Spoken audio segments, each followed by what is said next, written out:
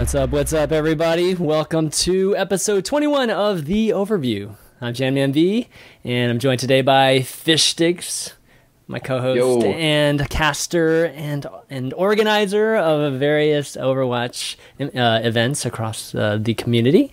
And today we've got two guests. We've got Doa, actually all the way from Korea. He's a caster for esports now for a long time. Those of you that have been watching him recently, he's one of the top casters in the League of Legends space.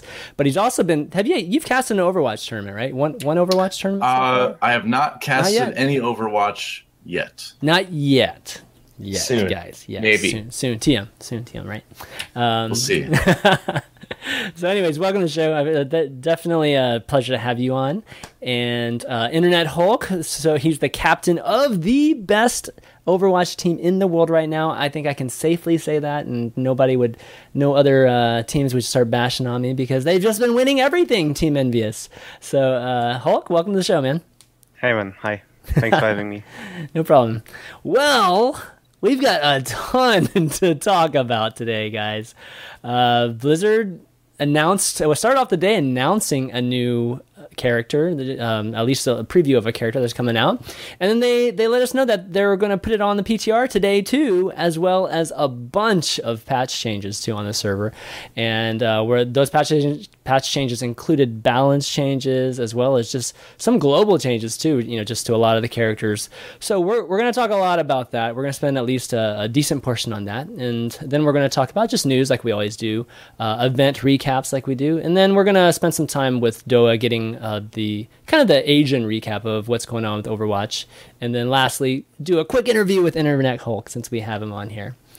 But okay, let's start off with Ana. So... Wow. Yes. Wow. So everybody was, for a long time now, right? We've been talking about Sombra and, basically what we were talking about Sombra was that she was a healing sniper and all that stuff. And that's pretty much what she's ended up turning out to be. With a little bit of the sneak peek with that graphic they gave like last week, we could kind of tell that there was a little bit of offense involved with her too. So that's basically what she is. She's like a kind of a hybrid, mostly a healer. But let's talk about her abilities here. Let me bring this up real quick. Actually, this article doesn't show it, but first off, her normal shot is if you're targeting an enemy, you do damage, and if you're targeting a teammate, you heal. So she shoots these little vials, like these vials that inject some type of serum into you, and then her E is like a grenade that either does damage to the enemy and allows them to take, and doesn't allow them to heal, or if you cast the grenade on your teammates, it heals them and allows for any healing to be boosted too. And then lastly, her ultimate is actually a single target ultimate that you cast on a teammate, and it increases their speed, increases their attack damage, and adds damage resistance to them. So yeah, anyways, first thoughts on Ana. Fish Sticks, I'll let you start. Sure. Well, one of the things we've talked about on the show a number of times is that the support characters currently in the game don't really take a lot of skill to heal your teammates. It's either area of effect or you automatically lock onto them. And if you go back and look at previous games, previous FPS games that have these archetypes of medics and stuff like that, it's usually like a health pack that you throw at teammates that have to be picked up manually or thrown at teammates manually. So obviously this is a character that is a skill-based healer. And it's even more so skill-based than, for instance, enemy territory or Wolfenstein, because you have to aim and hit your teammates. They could be jumping around, dodging and weaving against the enemies. So right off the bat, it seems like this character is going to have a pretty damn high skill ceiling, not only for dealing damage, but also for just healing your teammates as they're jumping around and dodging and weaving. So that's pretty cool. And she also has a couple of interesting area of effects abilities. The grenade that you talked about, I think is going to change team fights fundamentally. I mean, once that's thrown into the middle of a fray, it's going to really force the enemies away from that point. I mean, I've been at work all day, unfortunately. I haven't had a chance to play on PTR yet, so I don't really know quite how wide the range is, how long it lasts, things like that. But it certainly seems like something that's going to affect a lot of team fights immediately. And that's just her E, right? So that comes back every 8 seconds, every 10 seconds, something like that. So she's going to have a lot of influence over the big team fights that happen. I left off one ability too, guys, which is the shift. Sure. It's the sleep, which actually puts a single target to sleep. And super dude, fun. does that actually interrupt ultimates? Like, for instance, Reaper's ult? Oh yeah, totally. So it's kind of like a McCree flashbang in a way, right? Or it's a way to stop McCree from across the map. Yeah. It's like it, but it's really interesting because you don't wake up from the sleep until you've been damaged or it times out. And you stay asleep for quite a long time. Like I think it's 4 seconds or 5 seconds. Yes, something like that. Yeah. So when my experience, at least playing with Ana or playing against her, is that she uses it to get away and stop ultimates for the most part. So it's unlike the stun from say a McCree or a Roadhog, where you just can't do anything. Like you're gonna die. Like you just pretty much know you're gonna die. With sleep, you're not necessarily gonna die instantly, because you're on the ground, because the instant you get hit, you can take off, or you can, just do something, right? So being damaged once you're asleep actually wakes you up. Wakes you up instantly. Yeah, it's like a lot of the CC in World of Warcraft, actually, where if you turn somebody into a sheep, they'll stay a sheep unless somebody hits them, and then they'll be immediately back to normal fighting ability. Or the hunter had a sleep as well.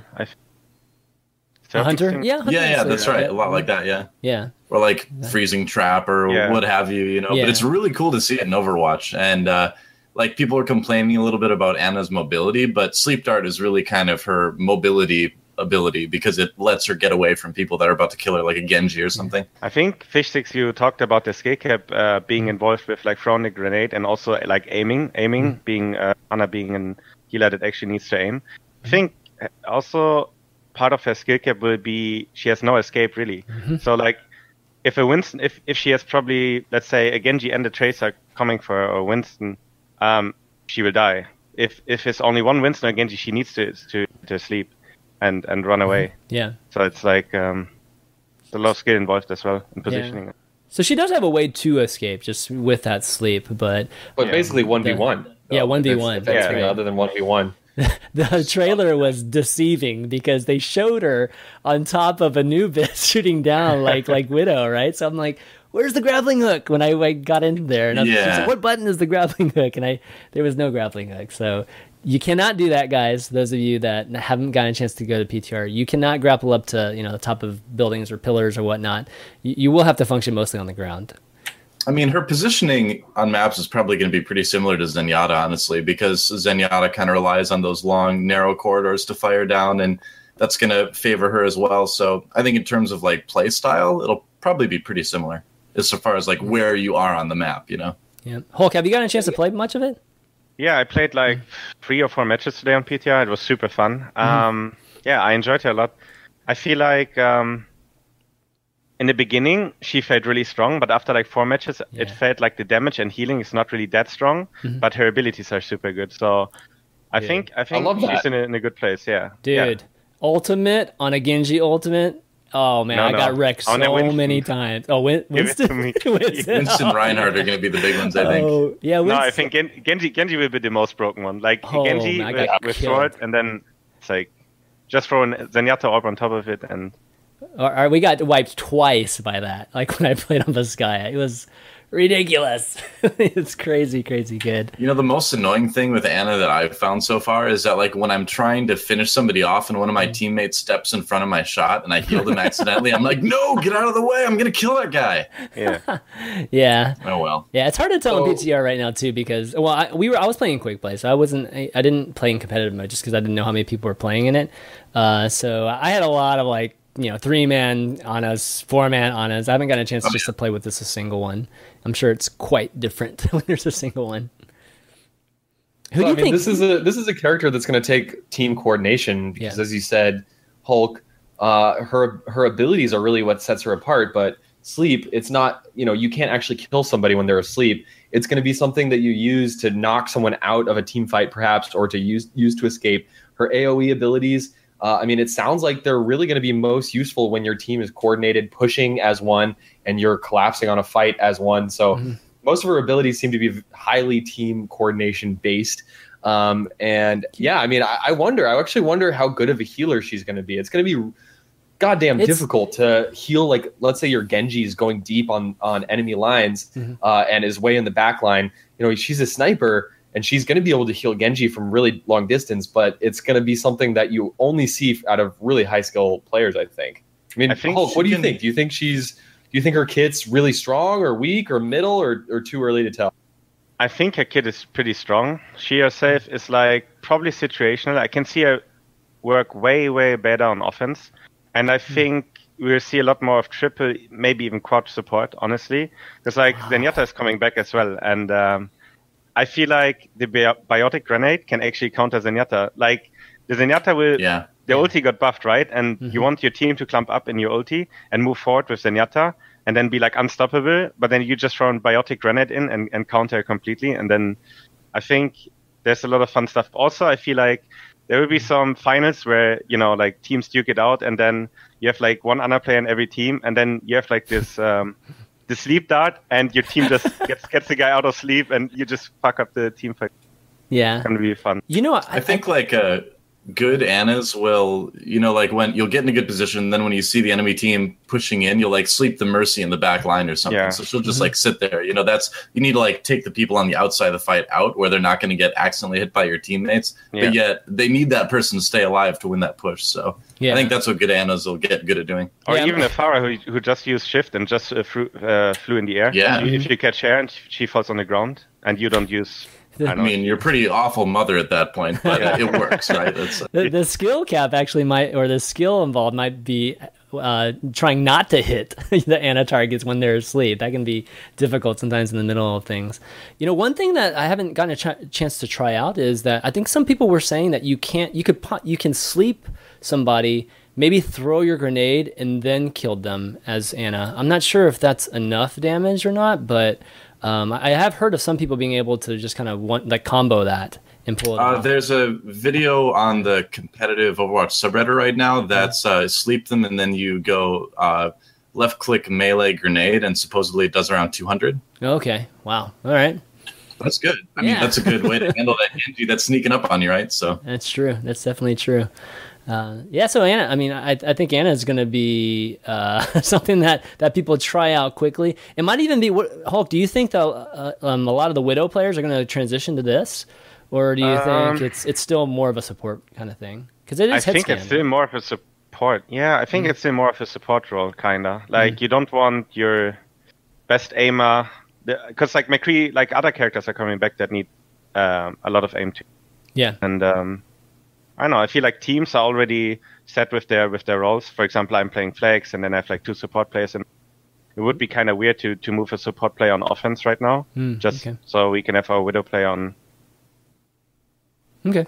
Well, not only did we get a new character, we got a lot of balance changes to mostly to characters that were getting very little love, just I guess to put it nicely, in the current metagame. And kind of going in order here, this is the patch notes that they released today. So I figured we just go in order here.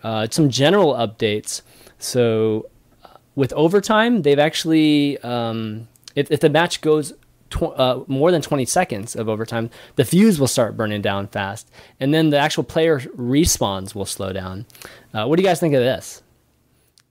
I think this is a great change. Yeah, I mean, it's something that, I don't know, the competitive community has been somewhat vocal about their feelings about overtime for a while.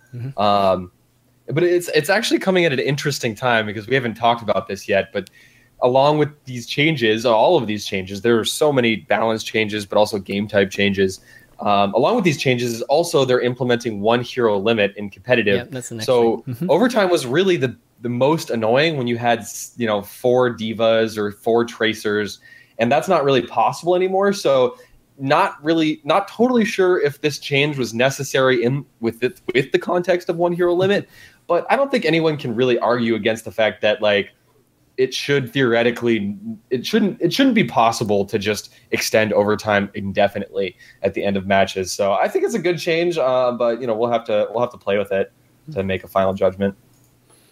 Yeah, I mean, I think the biggest story here is that they're doing something, right? I mean, something needed to change with overtime. It couldn't like keep going indefinitely like it did. So I agree that like maybe it is a little bit too much since there's a 1 hero limit in competitive, but I don't know. I think it's good they're doing something. Hulk, as a player, what do you think? I think mainly 1 hero limit was the issue because of the diva stack, but I mean, yeah, it seems pretty good. So yeah, pretty much what Fishstick said. So it doesn't like. Oh, the divas on Hanamura. Go on forever. No more of those. Yeah. Oh gosh, that was a beautiful video you made there, Hulk, or at least the video that was made of you doing it. Oh yeah, so let's talk about the 1 hero limit change to competitive mode. So this kind of marks a big statement, in my opinion, just from Blizzard, because for the longest time, and we talked like endlessly about this on this show in past episodes, they've always been about no hero limits. Stacking, this part of Overwatch is being able to switch characters and figure out, just what kind of combinations it is. And then it's up to the other team to adapt, right?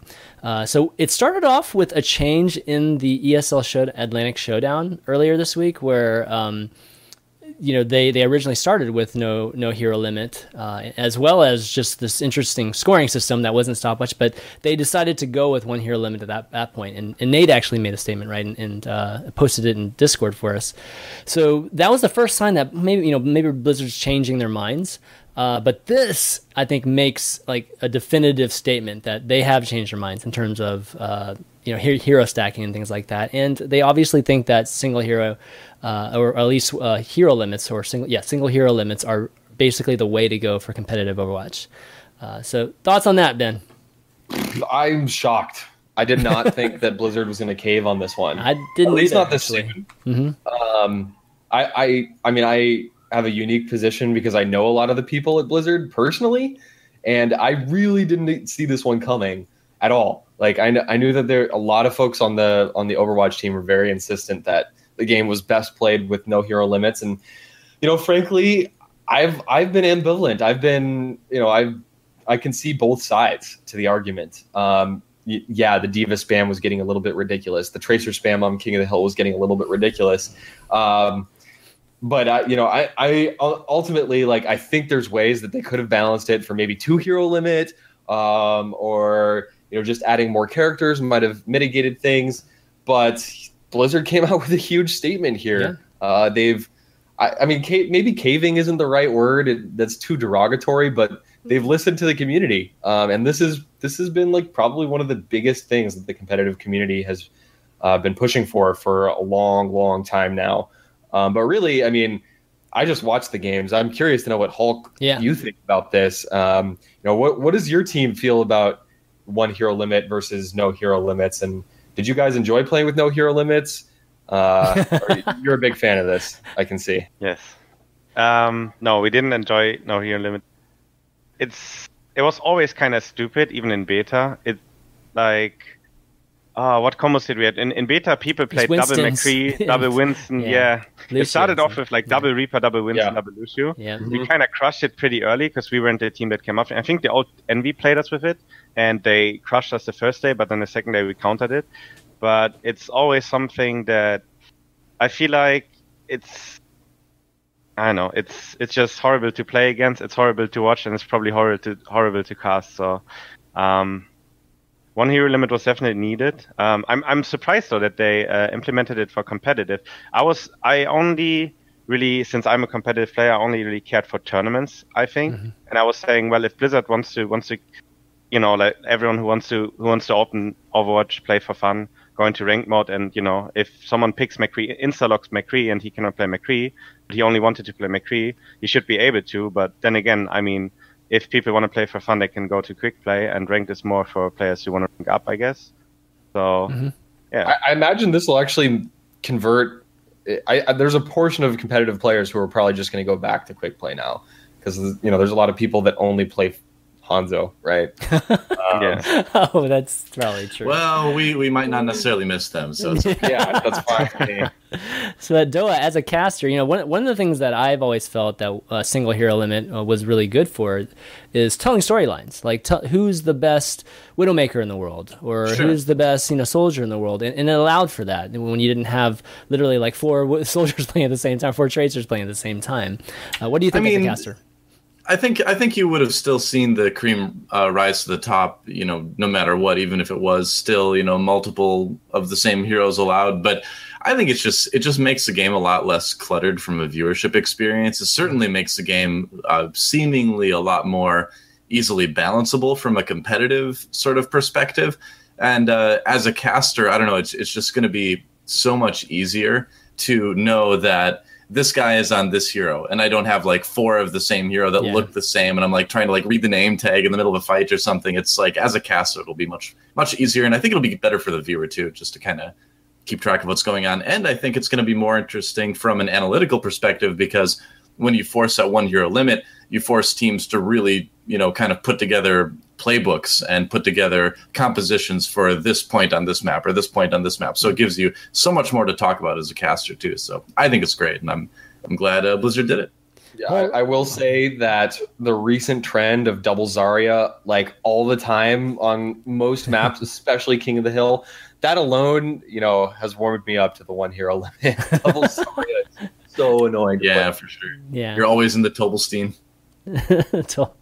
Yeah, that's definitely true. Okay, well, moving on, let's talk about some of the balance changes here. Oh God, so many! I know. Here we go. Oh so my God. the first one's a big one. The first one's a general one too.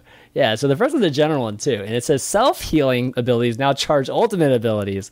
As a result, some heroes' ultimate costs have been adjusted, which we will see a little bit below. But that's a big deal. Like, obviously characters like Roadhog and Soldier, I mean, you're going to see them buffing, and hopefully these percentages are making up for it, but I have a feeling that they didn't make up, like, it's not an even makeup, in terms of probably the statistics. We'll have to see, but just from what I've been playing, I still feel like I'm getting the ultimates a little bit faster, just with the 15 games I've played. What do you think of that, Hulk? Like, getting a chance to buff your ultimate just by healing. I mean, the ultimate cost for Roadhog got increased by 45%, so I'm not sure. Yeah. I think that makes up for it, but Soldier 10% seems like... Yeah. I think Soldier should get ulti faster now. So yeah.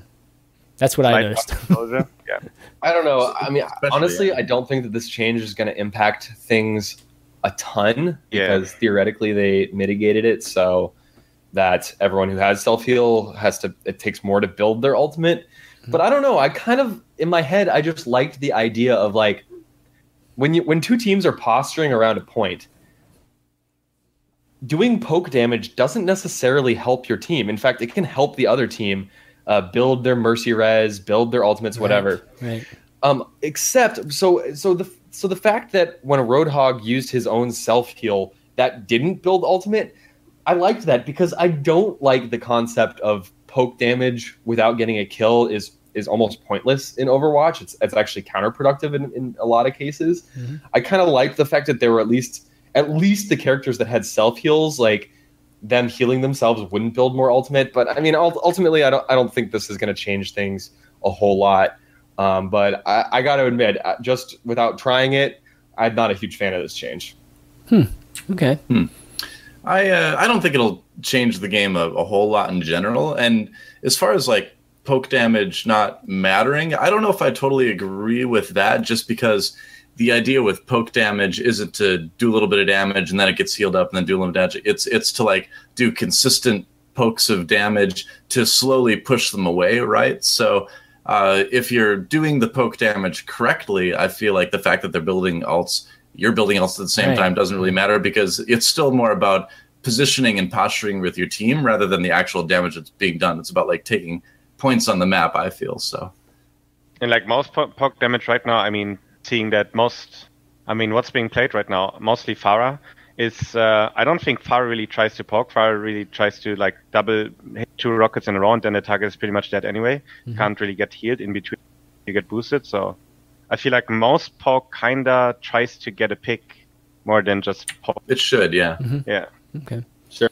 Or like even if you poke like with a Soldier, you still poke with Soldier, Pharah, and something else in your team, and you try to like poke the same target and then kill it. Right. Okay. Next one, the Bastion. The ultimate costs 10%. I mean, I think that's pretty good. The Bastion tank's always strong, so it might be like the best ult in the game. The most underrated. Bastion can heal himself, right? So yeah, I think that's to mitigate the healing thing, because he does. Oh yeah, right. Yeah. No, true. Okay, so well, the next one is Diva. Okay, so Diva, holy smokes, man! So I played a lot of Diva in the PTR, and these changes are huge to Diva. And I think this has a lot to do with just Diva wasn't getting played that much, maybe just across the board. But the changes that we're seeing, guys, Defense Matrix is one of the big things. It's a huge change. So instead of it being like your E now, it's your secondary fire button, which took me a second to realize that, by the way. I was like pounding on E from when I first got in there. I'm like, what the heck? But yeah, so you hold down the E now. It feels like a Reinhardt shield mixed with like a Pharah, the Pharah levitation. You just her space bar. So imagine that. So imagine holding down the Matrix, and you have this like bar that kind of runs down as you hold the Matrix up. So you can actually flash it, or you can hold it down for a long time. You have the ability to do that. The cooldown's only a second now, or... Yeah, it's a second, right? It's 1 second. Yeah, it's exactly 1 second. I think it should be reduced to nothing, though, because essentially they've made it sort of an alternative Reinhardt shield, in that it's something you put up, to soak damage, but you can't really use it like Reinhardt shield because it's got that 1 second cooldown. I was playing a little bit of her this morning before the show, and that felt like really awkward to me because I felt like they want Diva to kind of be sort of an alternative Reinhardt and get in there and block damage and be able to help your team push forward. But by having that 1 second cooldown, you have to like keep taking defensive positions and all that. So I kind of want to see that 1 second removed down to 0 like Reinhardt shield. It could be too powerful if it had no like a 0 cooldown, because you could literally just tap it. Anytime a rocket's coming at you, just tap it, or a Junkrat, grenade or something, and you're just like literally, just outplaying those characters. They could fix that though by changing how fast it drains. Okay, well that's half of it. So what do you guys think of the Defense Matrix change? Hulk? I think I played Diva one match today on the PTR, and I like the change. I'm just not sure how much stronger it is Diva, if that makes sense. Like, I really enjoyed the change. Yeah. It's way cooler to play with your team. You can It definitely play feels a lot around better. the defense matrix. Yeah. And Diva has been good against Pharah in competitive also for a while, but Diva overall was just kind of lackluster. You always kind of wanted Winston over Diva. Right. So, right.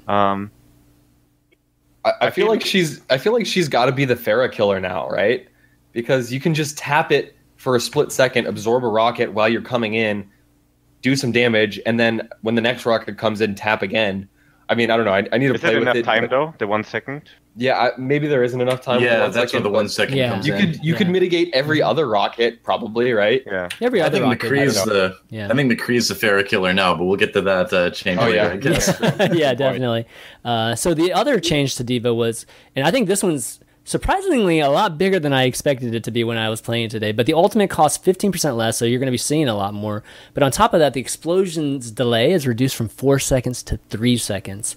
And then on end, Diva doesn't die from the actual explosion too, so she can literally just stand there now, right, and not have to run away sad. and do that. But what I've noticed, like when I was playing it, I could just like, just boost right into there and almost kind of like Reaper style, and then just like throw down the nuke, and then a lot of people just could not get away in 3 seconds, or at least like maybe 50% of the folks couldn't get away versus like 100%.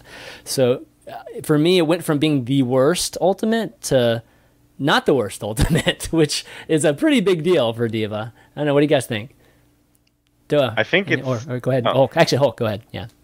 I think it's... the big part about this buff is that she doesn't die from her own explosion. Yeah. So, especially on point capture, when you're defending or attacking the point, you would just throw your ulti, and everyone runs away. And while they're running away, you just like go in baby diva mode, hunt them down, and headshot them.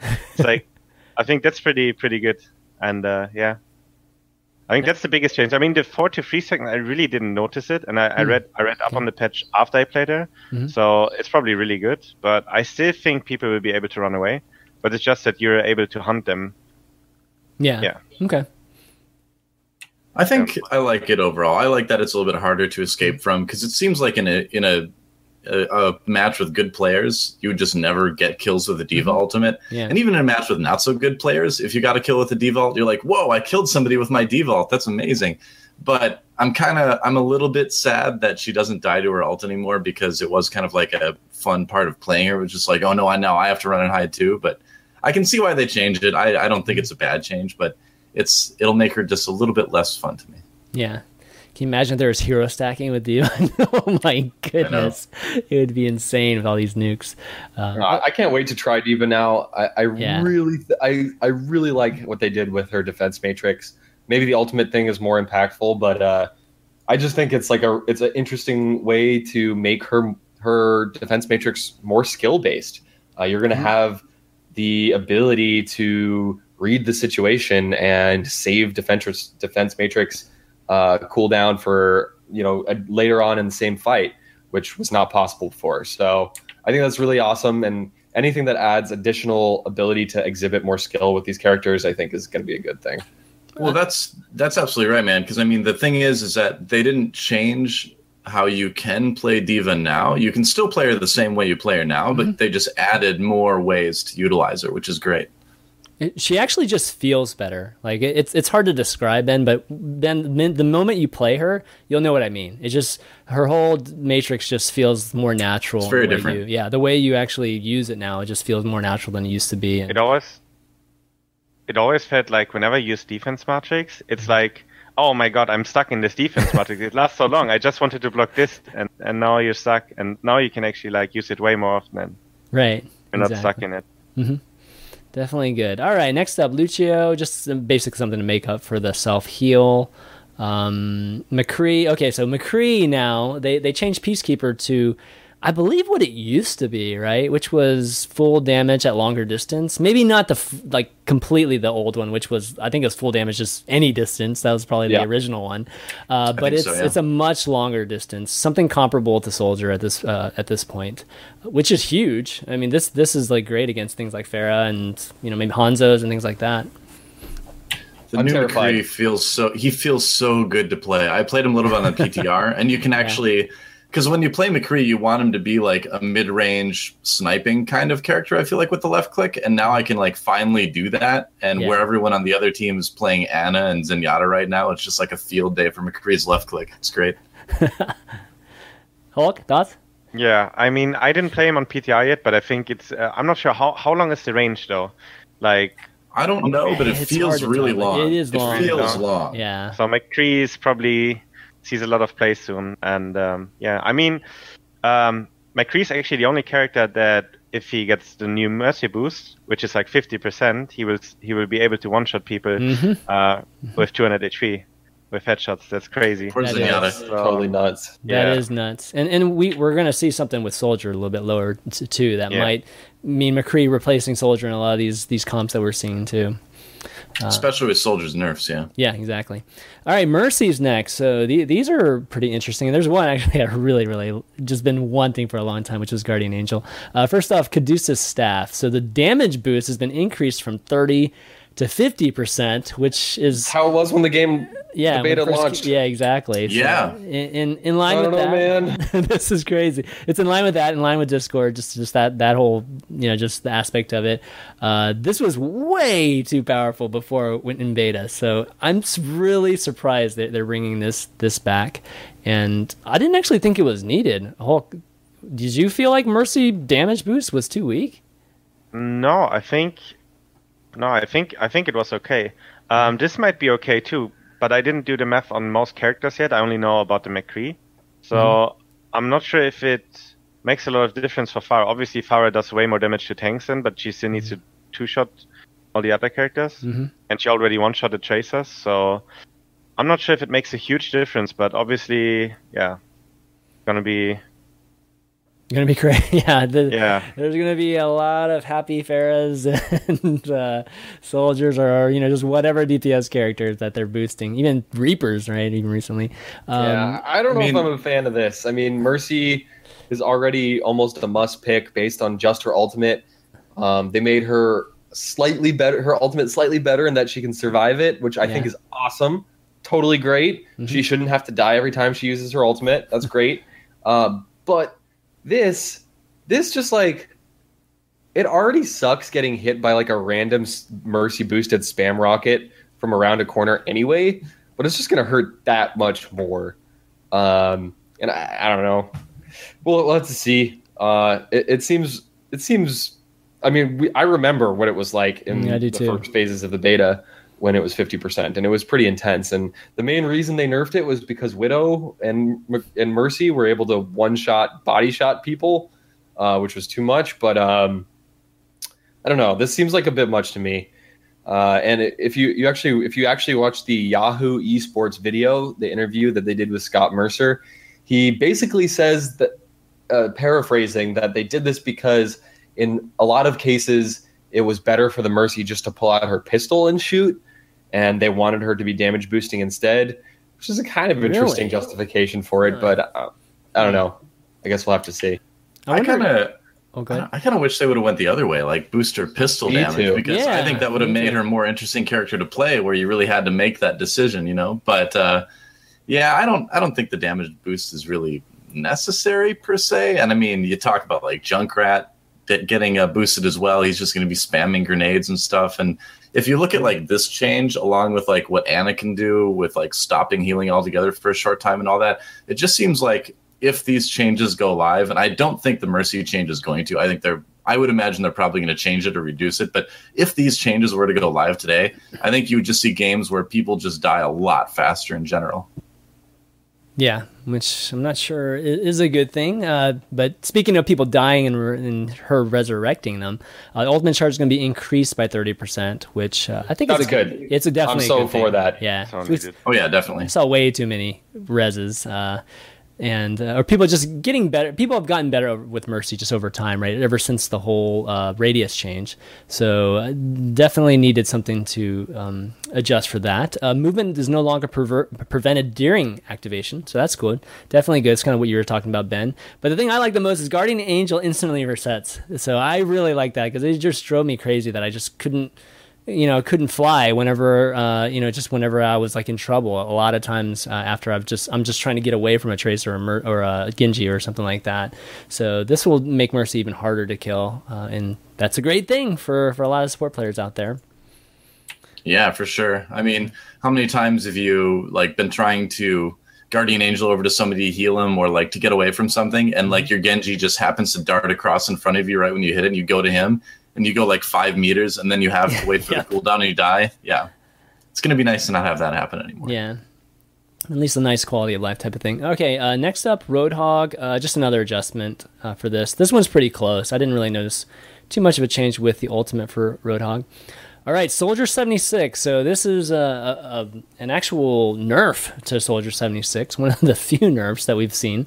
So the heavy pulse rifle, the spread recovery will actually begin after a short delay, which for folks that don't really understand it, with Soldier, all the great Soldier players, what they do is they fire 4 shots, right, and then they stop for like a split second, and then start up firing 4 shots again, and you get this nice little pulse.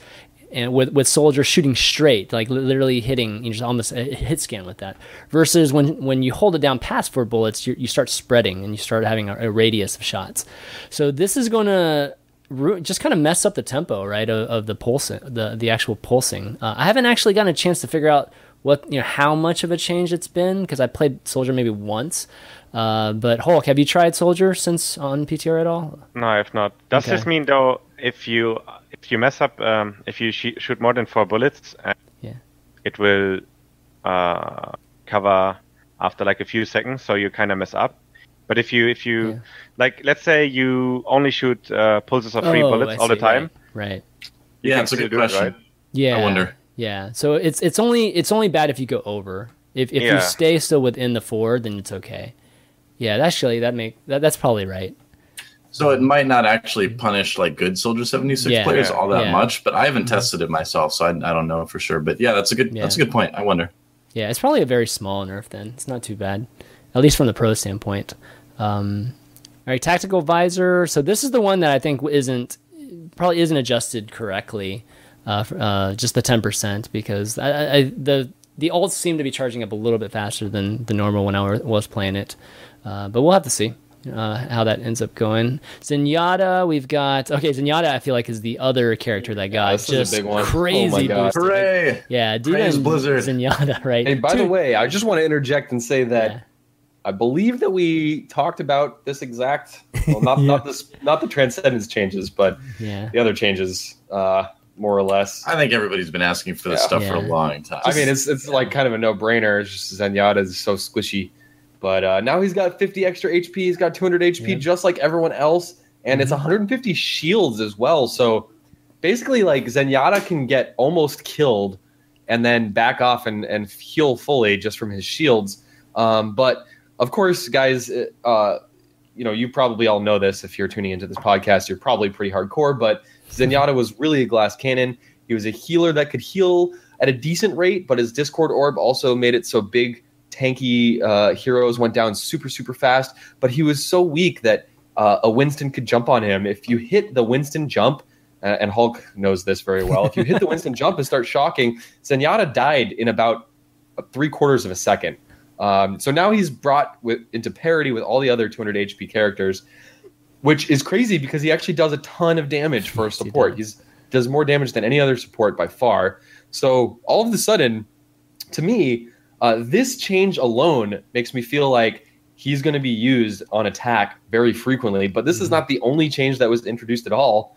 They also buffed Transcendence, his ultimate, in 2 different ways. They made it so when you're using Transcendence, you move twice as fast, which is kind of crazy. You're going to see Transcendence just like zipping around. But it also heals 50% quicker. So it already healed really fast. So people within your radius are basically going to be invincible, and you're going to be moving faster. So Transcendence is just going to be so powerful now. I mean, that's kind of the idea. You still die to tires, though, right? Oh yeah, you're still going to die to tires. That's there's a big difference between not much else. Yeah, right. And one little thing too, where just the speed of the orbs it's almost instant at this point. Like you barely even see the balls. You barely even see the balls go out now. It's just like instant heal, instant Discord, which is that's actually the one I'm the most happy about. I think that's huge. Yeah, I think it's huge too. Yeah. Definitely. And Zenyatta's been like my main support since I started playing Overwatch, and it's been like there was definitely a steep learning curve where I just like died constantly, but once you start to get your positioning good and your aim gets good, he becomes so strong. Like I play him on attack on everything when I play competitive, and it's so now I agree that like on the pro level he's probably going to start getting picked more, but he was already like I think one of the most underrated characters in the game. He was just a little bit too fragile. Well, picked more. I mean, there was one whole weekend, I believe, that he was not picked a single time, which is the only character. Even Hulk didn't pick him. Okay, Hulk picks everybody. All right, so Hulk didn't even pick him. But that says definitely. You're gonna pick him now? No. Oh, come on, man. Well, with Anna coming out, I don't know. I'd rather go Messi or something. I think I almost feel like they've gone a little bit too far. I mean, I've said it probably half dozen times on the show. I'm in total support of a support character that can actually frag, and that's what Zenyatta is now. But I feel like they almost went a little bit too far. We'll have to see. But I guess kind of the silver lining here is that Mercy got probably a buff. Zenyatta's gotten a buff. Yeah. Anna seems really interesting. So in previous months or weeks or months, it was basically like, oh, you pick Mercy and Lucio, and that's it. Yeah. But all of a sudden, I think you're going to start to see a lot of diversity in the supports picked, as they're all looking kind of interesting all of a sudden. Yeah, except Symmetra. Well, Symmetra is still very situational. That's the next one. Well, she's fun on certain maps. I think she's Symmetra is like the capture point on defense. I kind of want to point out, though, Zenyatta is not just like the best DPS support. I think she's actually one of the best DPS heroes. Yeah, I actually think though, like she's crazy strong. Like so much. The damage is insane. I think. Yeah, that left click can actually do quite a bit. Yeah. Oh, with Lucio, I mean, it's actually pretty awesome. Lucio used to be with like super high damage. No, I mean when you're the golden days. When you're speed boosting Symmetra, it's freaking amazing, actually. So I think it's going to be interesting. So you don't think Zenyatta's going to be played at all, like in Hulk? Like you still would prefer Mercy over, or no? Oh, okay. No, just me personally. Oh, you I personally? Okay. Yeah. Okay, no, I think Zenyatta will see a lot of play. I think. Yeah. yeah, I think we definitely will play Zenyatta a lot. I mean, we have one of the best Zenyatas in our team. Who used to play Zenyatta a lot, Chips Hine, but now he's stuck on Mercy because Zenyatta wasn't that viable with 150 HP. But I think with this change, I'm pretty sure Zenyatta, also defense. Honestly, I think defense. I personally always, I don't even want to play Lucio or like with Lucio in my team. I think Lucio is not that strong, but it's literally just a speed buff. The ultimate charge is too slow. He doesn't do a lot of damage, and I prefer playing something like Mercy on Zenyatta. I really want to make this work, but those changes, I'm pretty sure. The only thing with Zenyatta on defense still is that if he dies, it takes a long time to get back to the point. But maybe because he's dying less, that shouldn't be as much of an issue, I guess. Yeah, I see him being a complete game changer in like every team fight now. You're just if there's a Roadhog, you're gonna just put the Discord orb on him, call it out to your team, say, "Hey, Discord's on Roadhog," and now. Previously, Zenyatta would have to be behind the wall somewhere way back there, and Winston could kill him by blinking. Now he's actually going to be in the fray. He's not going to die instantly. Discord is going to melt tanks. It's going to melt Genjis. It's going to melt Tracer. It's going to melt everybody. So yeah, Zenyatta's crazy now, I think. His attack. Also, I think. Go ahead. Doesn't Anna's grenade just like counter Zenyatta's ult though? Yeah, it does. Yeah. So that might be an answer we see popping up pretty quickly too. It definitely seemed to be. In some ways, guys, I feel like Zenyatta's attack. I almost think Zenyatta's attack mixed with Discord is so strong that he's almost miscategorized. It's only because he has heal. I feel like that he's support, but I mean he's almost an offensive character, and because of that, I almost feel like his actual attack is a little too strong. They haven't done anything with his right click though. Like thankfully nothing's been done with the right click. But the right click nobody even uses at this point. So it's because it's like categorically worse than anything else you can do in nearly every situation. Yeah. So it'll be interesting if they take a look at that as a way to maybe balance him a little bit more if needed. We'll have to see how it turns out.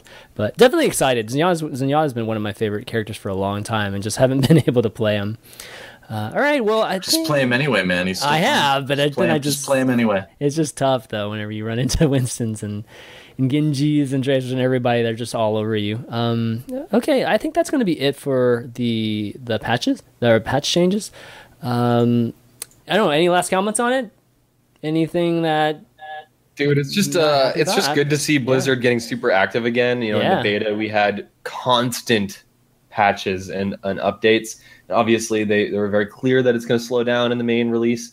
But hey, look, they addressed the overtime issues. They're moving to one hero limit. The ESL tournament, which we're going to talk about in a second, is now going to use stopwatch on payload maps. They're addressing the facts that D.Va's underpowered. So again, I'm going to come back to this common theme that Blizzard is totally listening to the competitive community and the community at large, and that's awesome. Yeah, I agree. I think it's just great, and I mean especially the one hero limit in competitive. I think I've talked to the team a lot, or at least certain members of the team, and they've always seemed very receptive to feedback and always asking for it, but more so always just like saying straight up, we don't know what the best format to play Overwatch competitive is going to be. We think it's this, but we're willing to change that. And this instance really shows that they are willing to make big changes. And I think that's great. I think there does need to be a lot of experimentation that has to be done before we really find out the best way to do Overwatch competitively. So it's cool to see. Mm-hmm. Thumbs up for one hero. So that was enough. I hate to do it. It's your show. What is this? We are halfway through the show and we have so much. No, we're going. We're definitely going. We're definitely going. Let's cruise. So real quick, ESL Atlantic Showdown. They made a change midway through the tournament, and Hulk here is definitely playing in that tournament. So they made a huge decision not to do one hero limit. Or switch it to one hero limit and then start using stopwatch. So we just talked about one hero limit. Obviously, they feel that one hero limit is the way to go with competitive Overwatch. But now let's talk about stopwatch. So was this a statement about format too, or was this just more of a practical thing where, the format before, or the scoring format before, was just so confusing that it'd be hard to just suddenly change it to a brand new format that we have to re-explain to the audience. So let's just go with stopwatch because the audience is basically trained to know what stopwatch is. Or is this an actual, statement like stopwatch is the way to go, like kind of like one hero limit? What do you think? I have no idea. I have no idea what Blizzard is going to ultimately end on. Yeah. I really wouldn't be surprised if they end up proposing something else, like perhaps time bank format for payload maps. Mm-hmm. I wouldn't hate that. I mean, time bank and stopwatch really have the same qualities to them, that it rewards how fast you go in a lot of ways. I certainly like stopwatch, but I wouldn't be surprised if Blizzard ends up somewhere else. But I think really this is a response directly to that ESL Atlantic Showdown qualifier, those tournaments. Oh, God. I mean, how many matches on payload maps ended in draws time and time again? There were some matches that went on 2.5+ hours in a best of 5, and that's just not how the game should be. And like, in my opinion, this is a direct response to just how that tournament was unfolding, which was to change a format mid tournament. That's a big deal. I mean, I know this tournament is like a month long, anyways, but still, it's a big deal to change it kind of midway through, and thankfully they did change it because those days, oh my God, Jason and D-Man, and they were so tired after some of those casts. It was kind of funny watching them at the end of them, actually. But it's definitely a good change. But we'll be curious to see what they decide in terms of format. Okay, moving on. Esports recap. All right, team news. So we did have a big team. I mean, I wouldn't say it's like a huge organization, but in the Overwatch space, it was definitely one of the top, 5 teams, and actually recently one of the top 3 teams, you could say.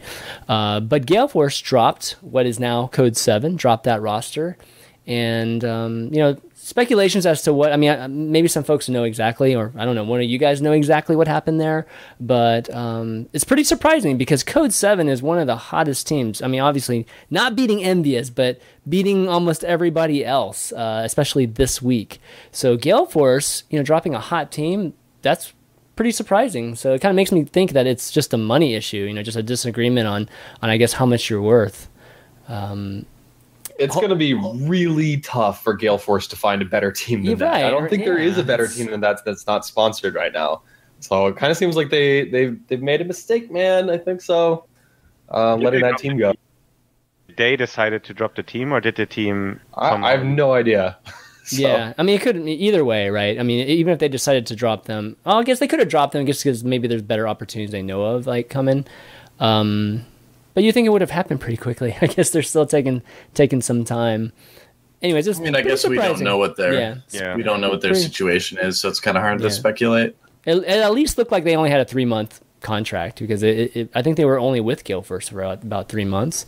So it's definitely good to sign shorter contracts, and then renegotiate some good ones. I don't know, Hulk, what's your thoughts on that? Just as team right now, is it good to sign like a 6-month, 12-month? I mean, what do you think is good? Depends. When you sign with Envyus, you can sign longer, I guess. But, right.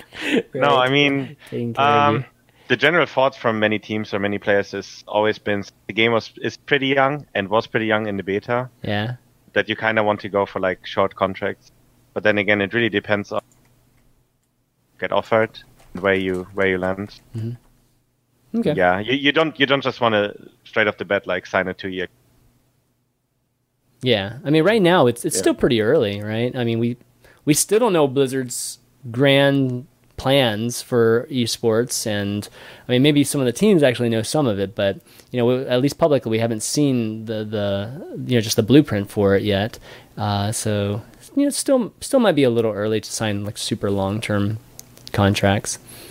Okay, I will say I do know TSM is looking for a team. Yeah, that's true. G2 is notably absent after picking up a team really early. Like, there's probably like 5 or 6 mainstream esports teams that are actively trying to find a team right now. So I'm sure this Code 7 squad. There's a big reason why those teams didn't sign any team.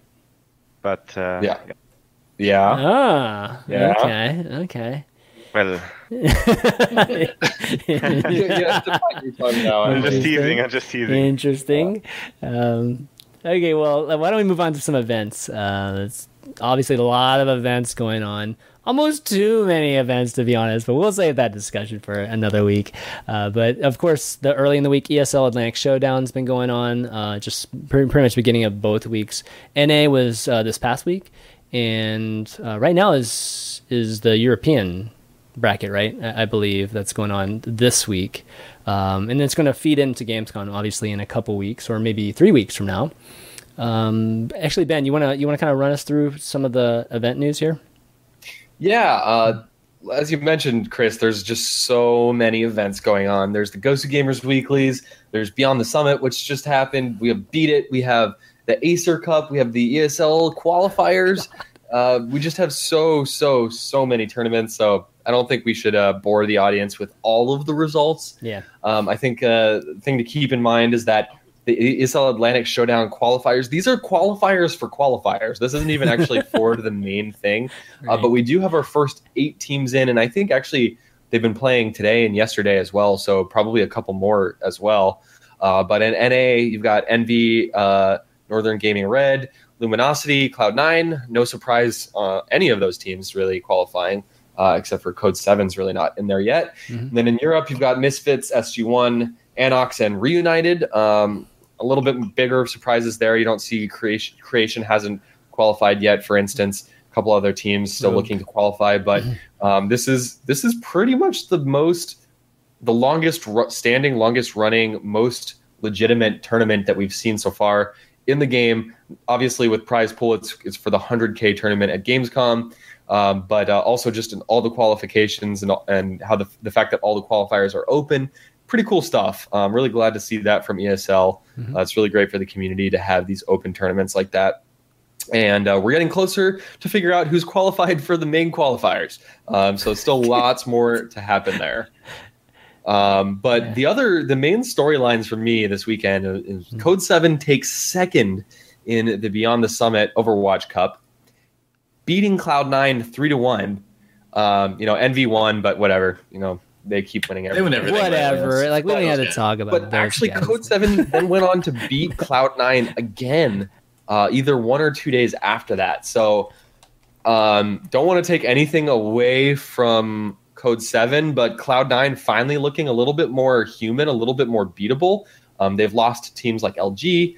Now they've lost to Code 7 twice. And Code 7, man, they are on an absolute tear, looking completely dominant in the mid-tier of teams and the high tier of teams, and making a name for themselves. It couldn't come at a better time, obviously, as they've just separated from Gale Force. So major props to, the TJO bros, Harblue, that whole team. They've just they've really stepped up to the plate. And, they've played well in the past, so it's not like a huge shock or surprise to see them playing well again, but really impressive performance this last week from those guys. Yeah, Harblue actually had a really hot week. Like, a couple of those events, he was just like crushing it. That Roadhog, man. Yeah, that Roadhog on a few of those matches were just amazing, or at least a few of those maps, and it was really a big part. Like you said, TJO guys have just been solid the whole time. So I felt like Harblue's play kind of stood out a little bit more in terms of just being different than some other weeks. And Cloud9, yeah, they're just. Like last week, I think a lot of people just kind of wrote it off with, they've been gone for a while, just not practicing, and, the format change back to a single hero limit. But this is like the second week now. We've kind of seen Cloud9, and I still think that they're trying to adjust to the single hero limit. Like, they still haven't figured out, just even internally, like what everybody should be doing. And you kind of see it in the results. A lot of it, I don't want to single people out, but I think that sometimes it has to do with just, Reaver having a good game or not. I think Surefour is pretty steady for the most part, but, Reaver, if he has a so-so game, they end up losing. And if he has, just a solid game, they end up winning, against teams like Code 7. So, yeah, anyways, they're still trying. Another thing that actually stood out to me, yeah, I want to call it out, yeah, is the most disgusting defense I've ever seen on Dorado. Let's beat it. Ever. Oh, my God. Yeah. Hulk. Have some mercy, man. Was that a joke, dude? What the hell happened? Did y'all plan on doing that, or was that troll or not? Was that actually mean? What happened was, this week we came up. We used to have payload maps, like full payload maps, like Dorado, Gibraltar. it's pretty cool, or it used to be pretty cool on defense. On Gibraltar, it's way harder to make work, but to stand with your team right in front of their spawn pretty much and engage in a fight. And we usually had a Symmetra with us, and the pretty much the goal of the fight was like, even if we lose the fight, we have our Symmetra, like, let's say on Dorado, gain enough ultimate charge, so we stop the payload for, let's say, 30 seconds, we fight, we lose, but our Symmetra either survives or dies, but has ultimate charge, runs back to the marketplace, and we have enough time to hold the marketplace anywhere where teams would just retreat and let us push for free, but we get our TP up. So I'm not even sure if we attack first, but usually our attack is pretty solid on most maps, or we're in a good place right now, so that we would make usually time 4 to 5 minutes or something. And just having one fight in the front, keeping them from pushing the payload for like 30 seconds, which ended up the whole game. But it just gives you another time to, like, other teams would just free push pretty much to the marketplace, but we can still fight in the marketplace after we respawn even. So that's pretty cool. Okay. And we just use our pretty much cough comp that we use in King of the Hill, and practice it a bit, and it's pretty good if you coordinate it. Yeah, pretty good. I mean, guys, if you don't know what I'm talking about, what was this? It was Dorado. Was it It was Beat It. It was Beat It yesterday. The finals, Sunday? Beat It. Yeah. Beat It finals. It was Envyus versus Code 7. And Envyus. Was it the finals? I forget if it was the finals or not. It was more than a pub stomp. Yeah. You've seen pub stomps where teams will camp near the spawn point.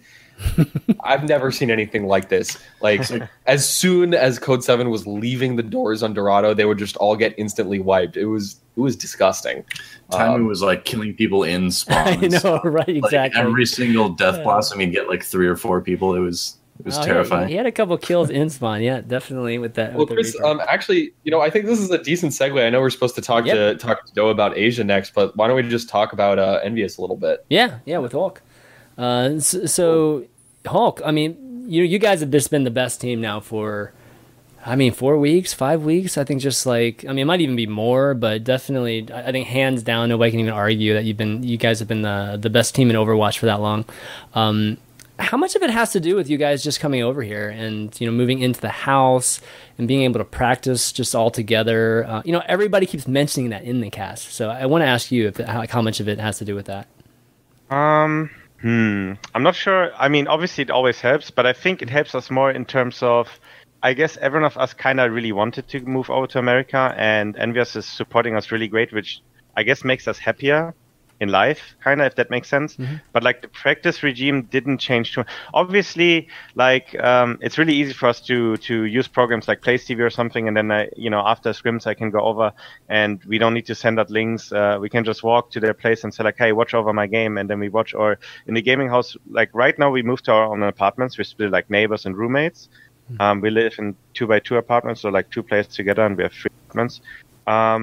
But in the gaming house where we were for 4 weeks, we watched like cup VODs after, let's say, I think right when we moved over to NA in the gaming house, we played Cloud9 in the Alienware, like the same day, and we haven't even practiced with Tailspin from Europe, like 1 day maybe or something. So we were in practice as a team. But so then we lost super close against Cloud9, but it actually helped. We all went to the living room and watched all our games on the big screen and analyzed and stuff. So that definitely helps, but I think the biggest part is actually us being, because I think we played 8 hours before in our old lineup, and Europe. I think that's good, but yeah, like everything outside, nice for us. So I think that's a big part too. What part? I mean, what do you think that? How do you think your actual team right now in terms of just strategy and even just skill level in terms of all the characters differs from the other teams right now? Like, do you feel like you guys are just, I've always thought you guys were more versatile, just even individually, particularly yourself. Like, I think you're the epitome of somebody who can literally play all kinds of characters and switch depending on what strategy works the best, and that allows you guys to like try out, adjust and adapt to other teams and be successful that way. How much of it has to do with that? So, okay, in other games I used to always like be that kind of player that thinks highly of himself or like thinks only about his own skill. Yeah. Like in Overwatch, I always like try to stay away from it because like for me, like my motto right now is just pretty much teamwork makes the dream work. So I really don't think about our individual strengths, even though, well, I guess for my teammates, I mean, to me, it's pretty obvious that Tasteman right now is the best Pharah player, and he's super good on McCree and different characters as well. And all of my teammates are kind of, I mean, it's probably easy to say that every one of us has one or two characters where they're probably top 3 at least in the world, I'd say. I don't know about like Asian scene, but I think being as high up as we are right now, and even if it's just like my Winston or something, a good Winston or something, but I think our strength is pretty much team play, I guess, and I think that's pretty much our core. Like we switched, I think, 4 to 5 different offense players since beta phase 1. Right. We've always been on top, kind of. So I think our probably mindset and team play is what kind of separates us from. Because like you see other players like Shofer, he's pretty good. He's pretty insane player, right? Like he's an insane. Even like I don't know. I respect so many players, and it's really easy to see. Like I think for me also good supports, but mostly it's easy for everyone to see good DPS players in other teams. There's even, I mean, like you said, Hablu did really well. I mean, LG has crazy good players. Like so many teams have really good players, but so it has to have something to do with team. Also, it's a 6v6. In other team games like 5v5, it's even more dependent on team chemistry, motivation. Yeah.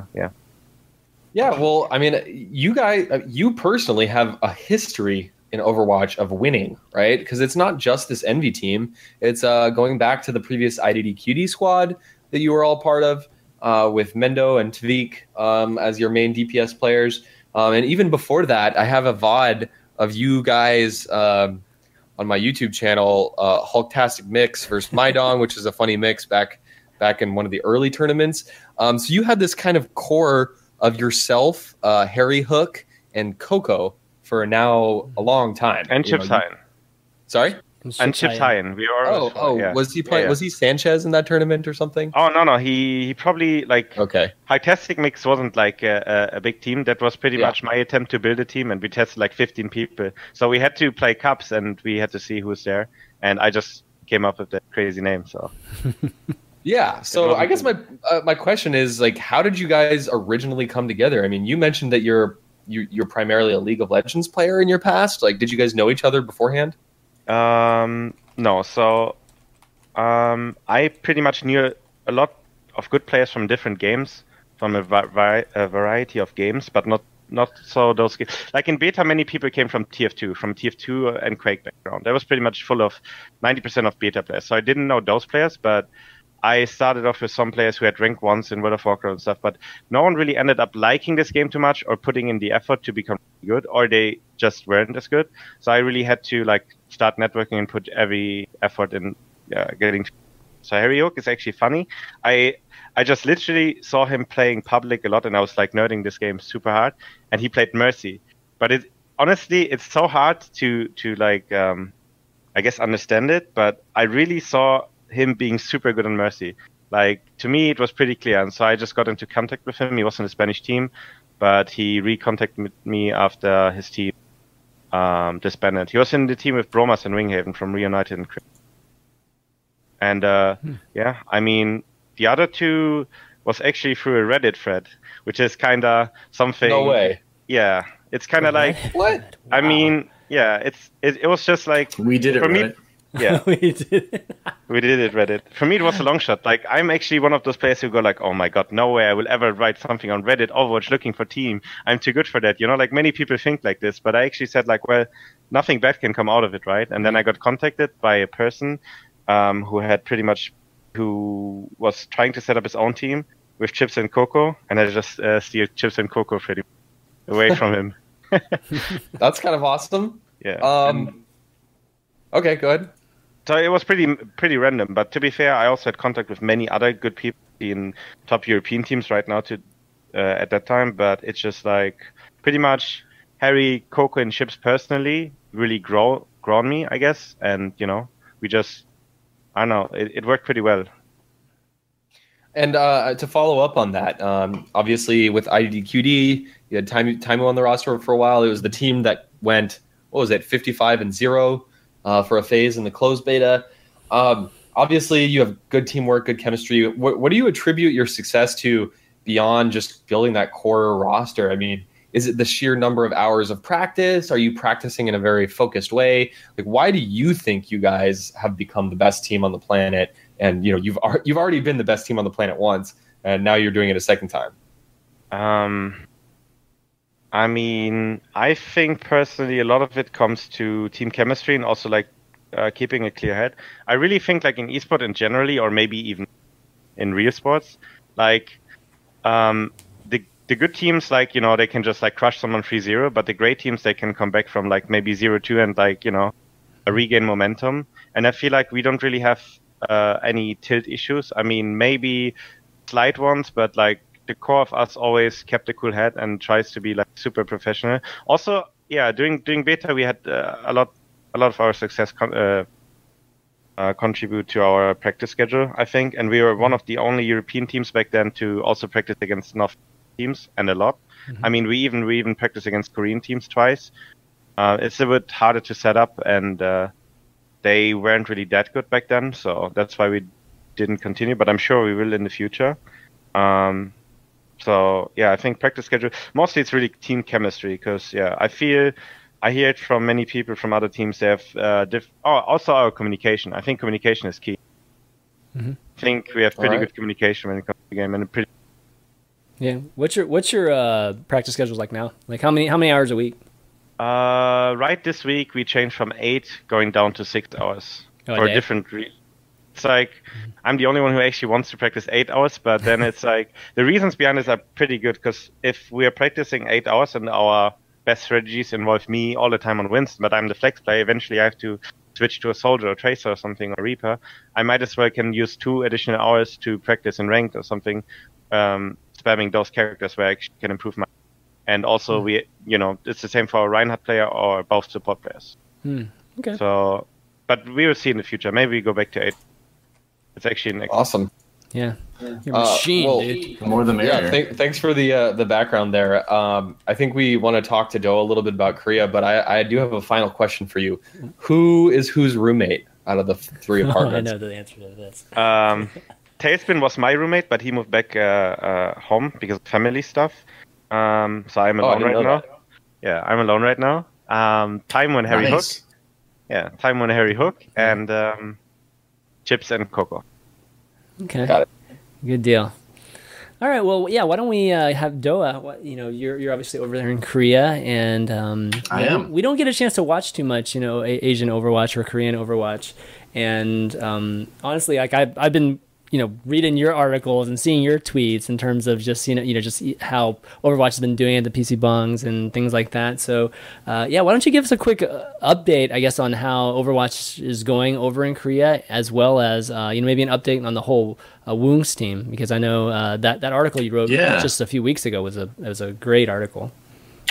Well, it's a really cool situation. I guess I'll just talk about Overwatch in general briefly first, but the game just is insanely big in Korea right now, and I can really only speak to Korea because that's where I live and that's the scene I know. I don't have as much about other Asian regions. I know it's getting very big in China, but as far as Korea specifically, the game is massive. It overtook League of Legends in PC Bang rankings really quickly, and people might not realize why that's important, but in Korea, games are mostly played in internet cafes. It's kind of rare to actually have a home PC that you play on. Generally, people get together in this because kids can avoid their parents making them do homework all the time. You can play for like the equivalent of about $1 an hour, so it's really cheap. You don't have to buy an expensive PC. You can just play one that's already great. So what game is big in a PC bong and on that ratings is really what game is big in Korea overall. So the fact that it overtook League after League had held the top spot for something like 402 weeks, something like a huge amount of time was very surprising. I didn't think it would happen that quick, and I didn't think as big of a gap that's been created would be creative. But it's a good start. It's a really good start for the game in general right now. Yeah, I mean, we were talking about League of Legends and PC bongs being first by a lot. I mean, what was the percentage of between first and second before Overwatch came around? I think League was something like 30+% ahead of the second place one, which generally was Sudden Attack. And now Overwatch is something like, on the average day, 6 to 8% above League, I think, last time I checked. Yeah. So it's a massive transition. And like when I tweet about that stuff, people think, oh, well, he's just like crapping on League and all that. And that's not what I'm trying to do. You know, I'm not trying to be like, look how crappy League is. I know, obviously, I love League of Legends. Exactly, I love League. I still cast, you know, like a dozen games of League of Legends a week, you know, and it's still a great game. This is important because if you look at it objectively, it's the first major shift in competitive gaming in Korea in the last 4 years. That's why it's important, and that's why I tweet about it, not to like take a dump on League, because I don't want to do that. I like League of Legends. But it is really interesting to see the game be so successful so soon. Teams are starting to pop up. Woong has his teams, and if you're unfamiliar with who Woong is, he was a very famous League of Legends player back in 2012 through 2013. His team, CJ Frost, that he created. Well, at the time they were Maximum Impact Gaming Frost, and they became Azubu Frost, then CJ Frost. But they took second place at World Season 2 against a Taiwanese team, and were very dominant in the Korean scene early on. So he started a couple Overwatch teams, just some players that he thought were good. They weren't really known per se, but he thought they had potential. So he owns a house. They all moved in there, and they all made an agreement together to essentially give up everything else in life and become Overwatch monks. And they practice from 11 a.m. to 4 a.m. every single day. And that's not an exaggeration. That's just what they do. I've been to the team house. I've seen it myself. 11 a.m. to 4 a.m.? Oh my god. 11 a.m. to 4 a.m. every day. They scrim at their sister teams. So you've got Meg, Frost, and Blaze again. You just use the same names, which I think it's kind of silly, but whatever. But yeah, they just scrim against each other. And that way they can kind of keep their strategies secret too. They practice a little bit with the other teams, but not that much, you know? And they've gone from being regarded as pretty bad to now, lately, they've become like the best two teams in Korea. So the practice is definitely paying off. Yeah, I mean, it's insane to actually... I posted the link in chat just a second ago with the graph of PC Bong ratings in Korea. And it's totally crazy because it's not just League that's like tumbling down as Overwatch goes up. It's every other game too. Mm-hmm. Overwatch is eating market share from literally every other game in Korea, and it's the biggest game in PC Bongs now. And you know, it's maybe slightly unfair because League of Legends free to play, whatever. But you know, obviously you have to pay for Overwatch, so I guess there's a little bit of extra incentive. Actually, I mean, you don't have to pay for Overwatch in a PC Bong. You pay exactly. Like you do pay like an extra 20 cents an hour to play it, but whatever, who cares, right? Not much. And it's absolutely insane. I never expected this ever. Yeah. Here's one interesting thing, though. I thought it would be competitive with League. I didn't think it would overtake it this fast. But one thing that's important to note with Overwatch being free in PC Bongs is that it doesn't necessarily give it a big inherent advantage over League because of that. Because in PC Bongs in Korea, League of Legends has all champions unlocked when you play. So League is essentially free as well, in terms that you don't have to buy any champions if you play it in PC Bongs. So they're kind of on the same ground there. People like to say, oh, well, I mean, you know, League is free and Overwatch, you know, Overwatch has this extra discount, right? So that's why people are playing instead of League, because they don't have to buy the champions. Well, you don't have to buy the champions either if you play League. So they're kind of even up on that one too. So who's running all these tournaments in Korea right now? I mean, is there an equivalent to like the Gosu Gamer Cups that we see for NA and EU? There's various online streaming platforms like Africa that are running tournaments. Inven is a huge gaming website in Korea that they're streaming some stuff on too. Yep, Twitch I know is getting involved as well. Right now, the biggest tournament in Asia is a tournament called Nexus Cup, and it's China versus Korea. And right now, Mig Frost is already in the finals. They crushed IG, which is a pretty famous Chinese organization in other games like League of Legends, Dota. but they crushed them. I watched them in the winners finals match, so they're in the finals. And now IG is playing UW Artisan, which is the formerly best Korean team before Frost got really good. And so I would imagine it's probably going to be a Korea versus Korea finals in this tournament. And that's kind of the biggest thing going right now until other tournaments may happen to come up in the future. May come up with some organization that somebody might be working for. You never know. You never know. So there is activity.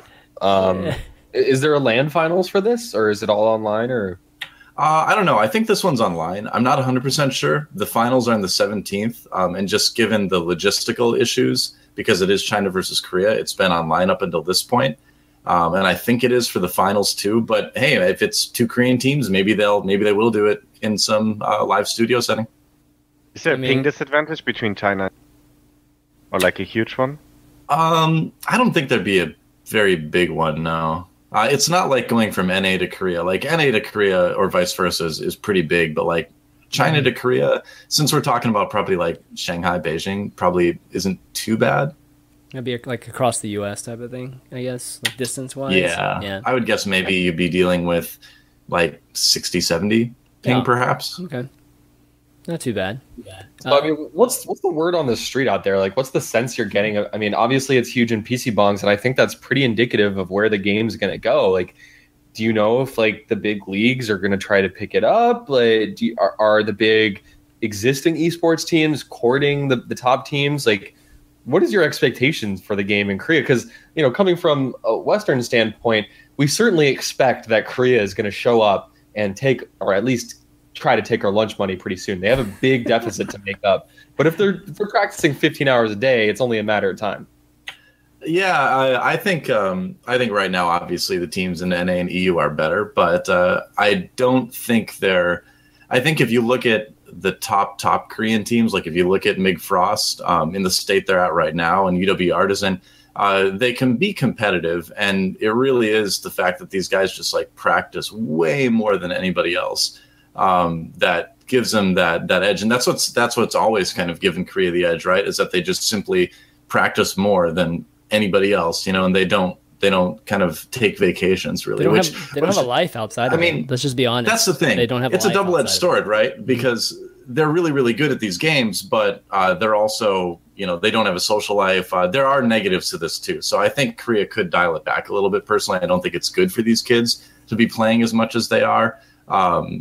But there is no doubt that it certainly does produce like the best gamers ever. So, So how far away do you think we'll see basic invitations to Hulk and Envyus to come over there and play in a LAN invitational? Because we've seen it. I mean, I've seen it in other games where whether it's a Chinese event or even a Korean event, you know, OGN in particular, you know, having these big events just to pit, you know, just best teams from one side of the world against, you know, what they have in Korea. I think it would be great to see something like that. And OGN did do that back in League of Legends. I mean, you know, CLG EU took second in one of the Seasons of Champions way back in 2012. So there is precedent. I think we'll just have to wait and see what happens. Okay.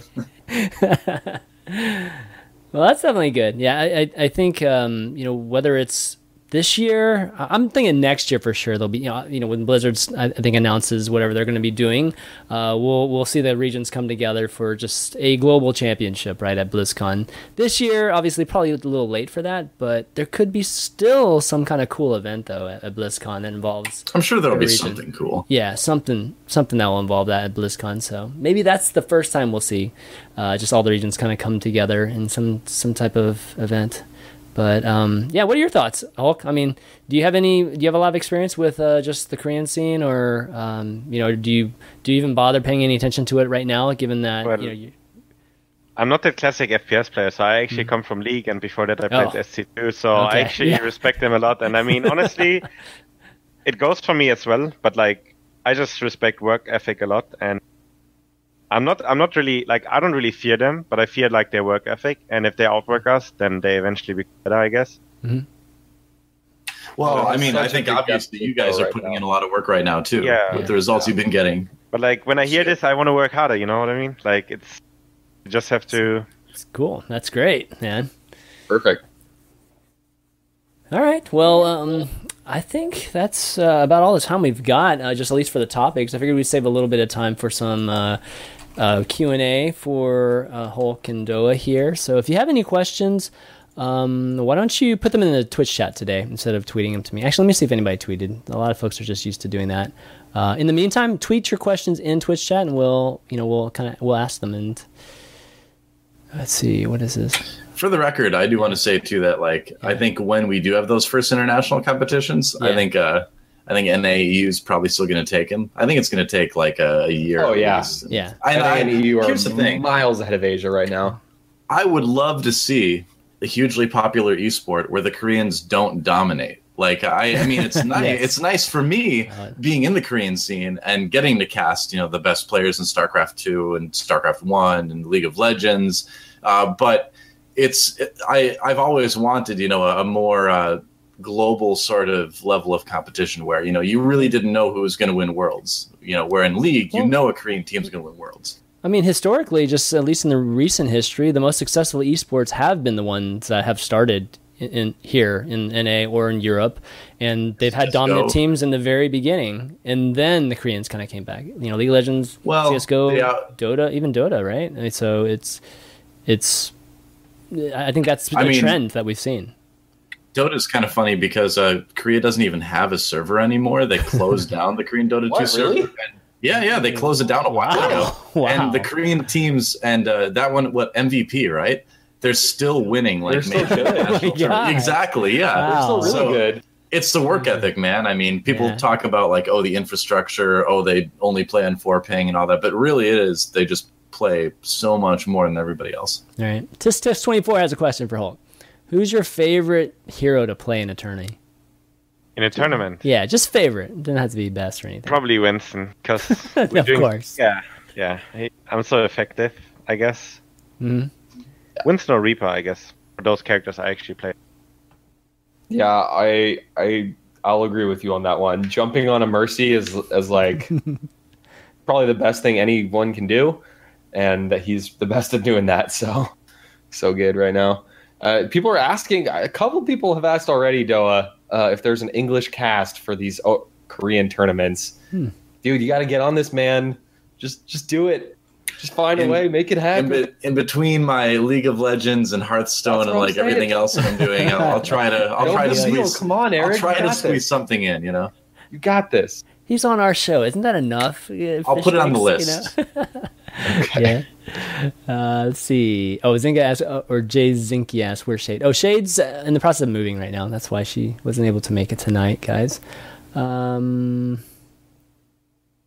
I see one question that I can answer real quick. Go for it. Somebody asks, is Keguri on any pro Korean Overwatch teams? That's one of the really good female players we have here in Korea, actually. Oh, yeah. And she is. She's on UW Artisan, which is in the losers finals for that tournament that I was just talking about, the Nexus Cup. So there's a really good chance that she'll be in the finals playing against Mig Frost. Was she the Zarya player? Yeah, that's right. Yeah. Okay. Yeah. Yeah, there's Keguri and Akaros are the two girl players on Artisan. Mm-hmm.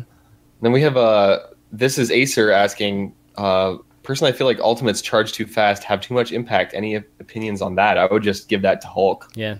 Any thoughts?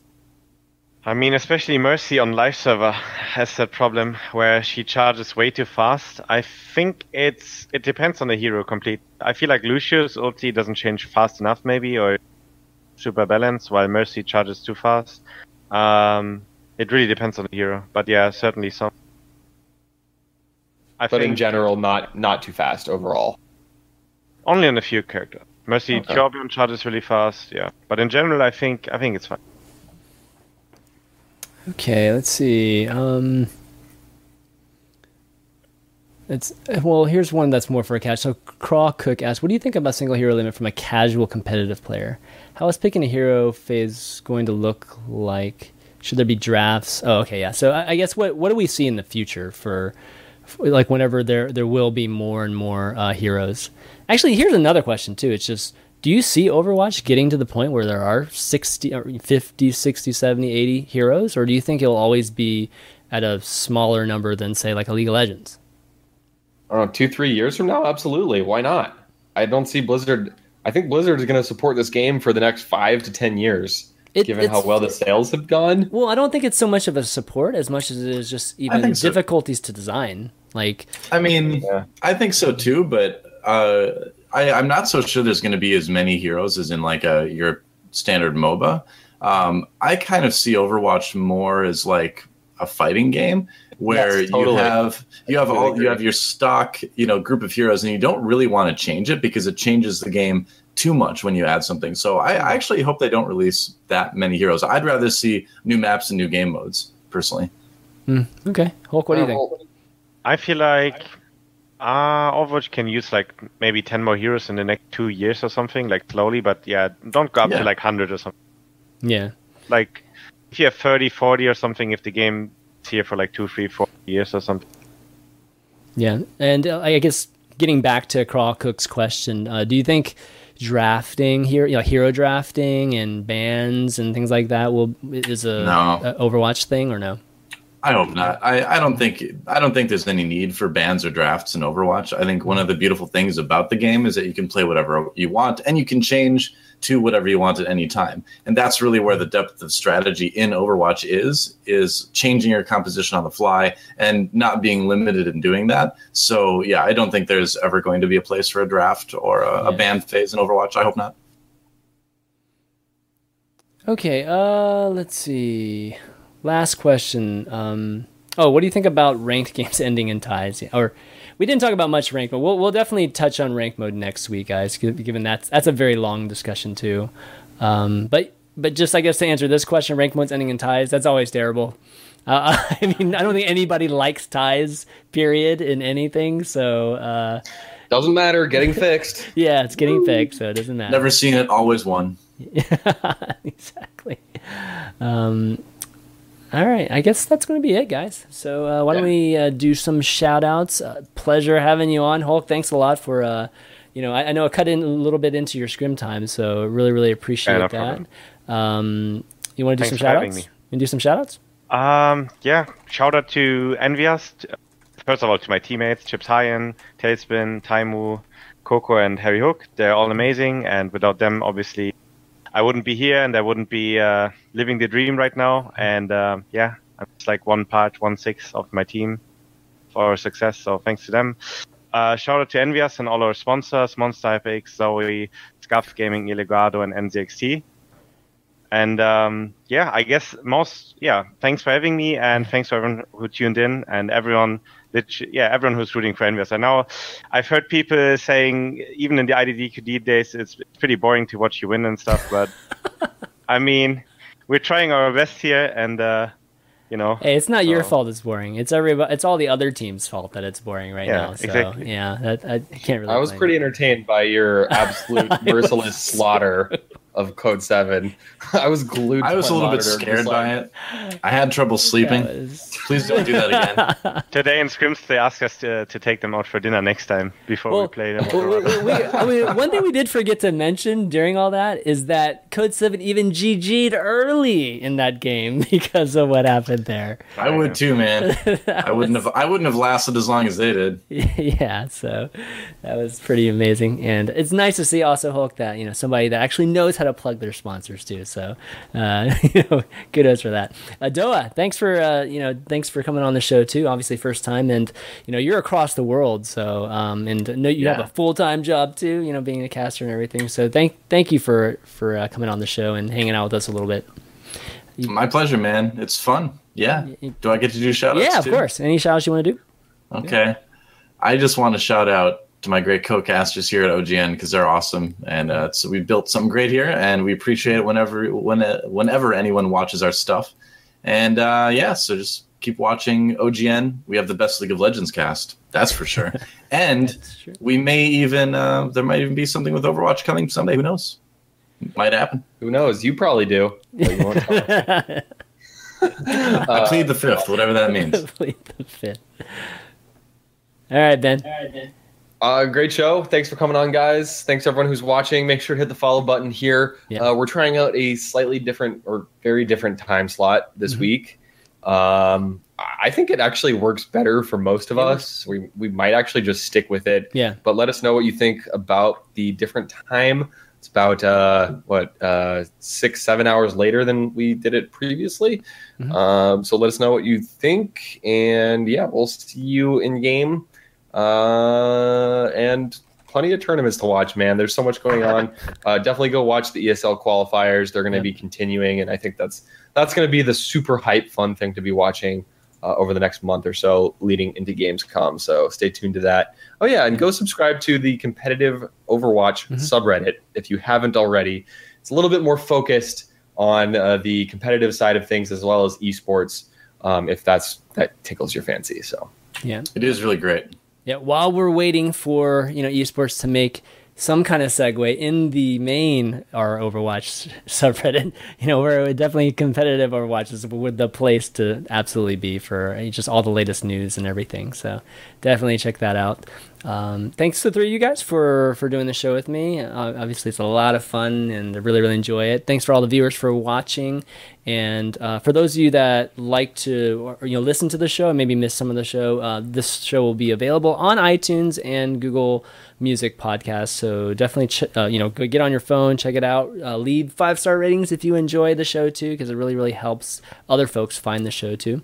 The VODs will be available by tomorrow morning. I probably won't get it up tonight since nobody's going to be up anyways. So I'll have it ready for you guys in the morning. You can check that out, youtube.com/ChanmanV, as well as all the other past episodes too if you missed any. And yeah, that's going to be it though, guys. So for InternetHulk, Doa, Fish Sticks, and myself, ChanmanV, we'll see you next week. Later.